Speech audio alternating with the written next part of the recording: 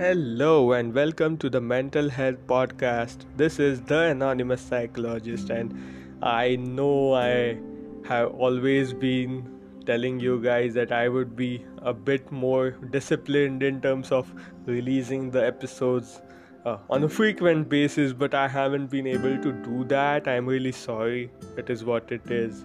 But I am really trying hard to, be more consistent in terms of creating content, and I hope I would be from now on. So before we begin, I had a couple of things to clear out.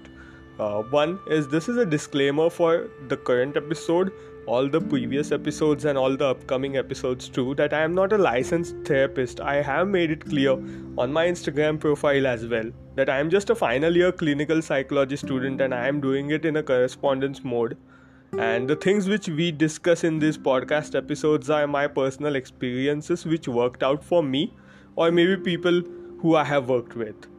And these may or may not have a scientific evidence based upon research that they work for sure. But here we just talk about different topics to raise mental health awareness. And I would suggest that if you are facing some serious issues, please visit a mental health professional and consult with them before taking any action. So, life update. It's been 4 months since I recorded the last episode and slowly things are getting better. I am quite settled on the new job, back to podcast episode after 4 months, and it feels good. I had even started out a different venture of starting a YouTube channel, not related to mental health but related to something else, and it is working quite good. I was pretty consistent until I fell apart, but I would be resuming that again.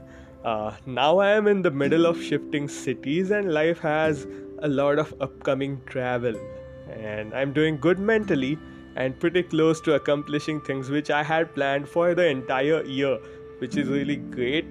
Last year I bought a house for myself and my parents were extremely proud that I could do that at such an early age. And I have stopped running but soon resuming it, and probably by the time this episode goes live I might have completed a couple of runs as well.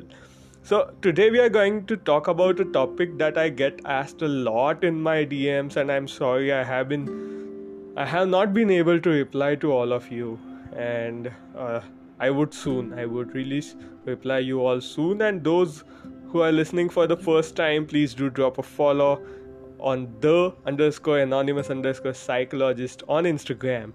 And today we are going to talk about performance anxiety. So let us begin. So many of you might have came across this term and probably just thought that this term is relevant to one particular context. But the term performance anxiety is a broader term which may relate to multiple things. So technically at a very basic level, you could call it as a fear of one's ability, a fear about one's ability to perform a specific task, and that is it. The task could be anything. It could be, it could be running a marathon and finishing it, or completing your homework or project with highest quality, or performing in front of a bunch of people on stage, or even performing as in lasting or satisfying your partner while having sex. So normally when you talk about performance anxiety, first thing which comes to your mind could either be the sexual performance or the stage fright, but it could be related to any task. Like for me, being a runner, I have set a benchmark for myself that when I'm running, I should be running a kilometer in 6 to 7 minutes. And now that I'm out of shape, it is but obvious that I won't be able to do that. And that fear of letting my own self down was making me avoid going on runs. So in case of one of my friend, they face this performance anxiety in office as they are one of the top performers in the team, and if they find that they are underprepared, then they get this feeling of fear. Another instance which I could recollect is of another friend of mine who has this fear of being judged while performing in bed.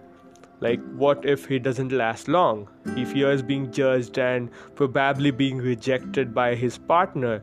So as I mentioned these instances, I'm pretty sure you might have faced this fear of performance in one aspect or the other sometime in your life too. And that time our responses mostly lie on the fight, flight, freeze spectrum, and mostly leaning towards flight and freeze. So now if you Google how do you deal with this, then you could get some generic responses, like maybe get a talk therapy to identify the stressors so you could improve on or you could work on them. Or maybe if it's the sex, then have a therapy related to that in order to grow intimacy and improve your performance issues. And I understand that these are surely relevant and valid options, but personally I believe what has helped me in terms of any kind of performance anxiety is something we call as ENRP, which is basically exposure and response prevention. So those who have OCD might be aware of this term. As usually therapists tend to use this technique for OCD, but personally I have found it to be effective in this setting as well. So basically what we do here is we expose ourselves to the stressor. So whatever is causing the performance anxiety in you, you just face it regardless of however you feel and however you perform, and that's that. So in case of these stressful situations, your response is avoiding the thing altogether. Then you prevent that response and go against it and do the exact thing which you are avoiding. That is, if fear of performing in bed is the reason you are abstaining from sex, you push yourself to go have sex. If fear of being unable to run a mile in 7 minutes is stopping you from running, you go on a run regardless of what the time says. Slowly and steadily, as you start facing your fears, you would overcome this performance anxiety and things would get lot better. However, in certain activities, it is advisable that you do it with someone who encourages you and pushes you to overcome them. So for example, in case of stage fright, maybe try it in front of the audience which knows you first. Or in case of sexual performance, talk about it with your partner and maybe they would understand. And if it is, say, fear of being laughed or for lifting smaller weights at gym, then maybe find a workout partner who would encourage you instead of laughing at you. So these are the smaller things which you could do, which would go a long way when you are attempting the exposure and response prevention.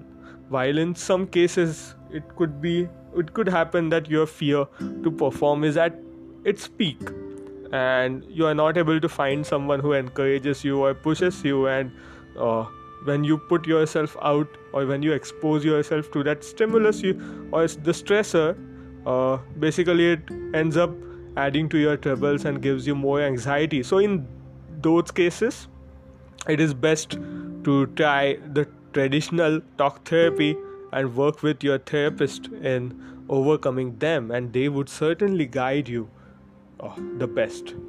So all in all, that is it for today, and that's what I wanted to talk about.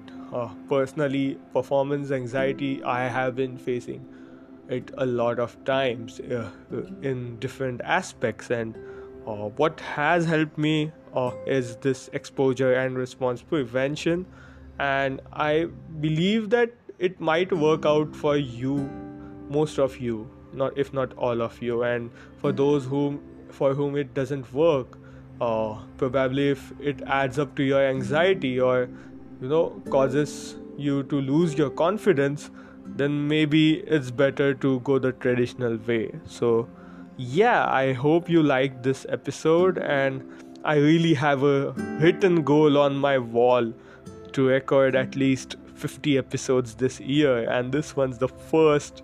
So let's see how it goes. Luckily, it has come around the time when there is a new financial year as well, so maybe I will try to make more such episodes which add value to your lives, and I hope to see you all soon. I will try hard to record a bit more frequently, And thank you for listening, and stay safe, stay sane, and stay peaceful.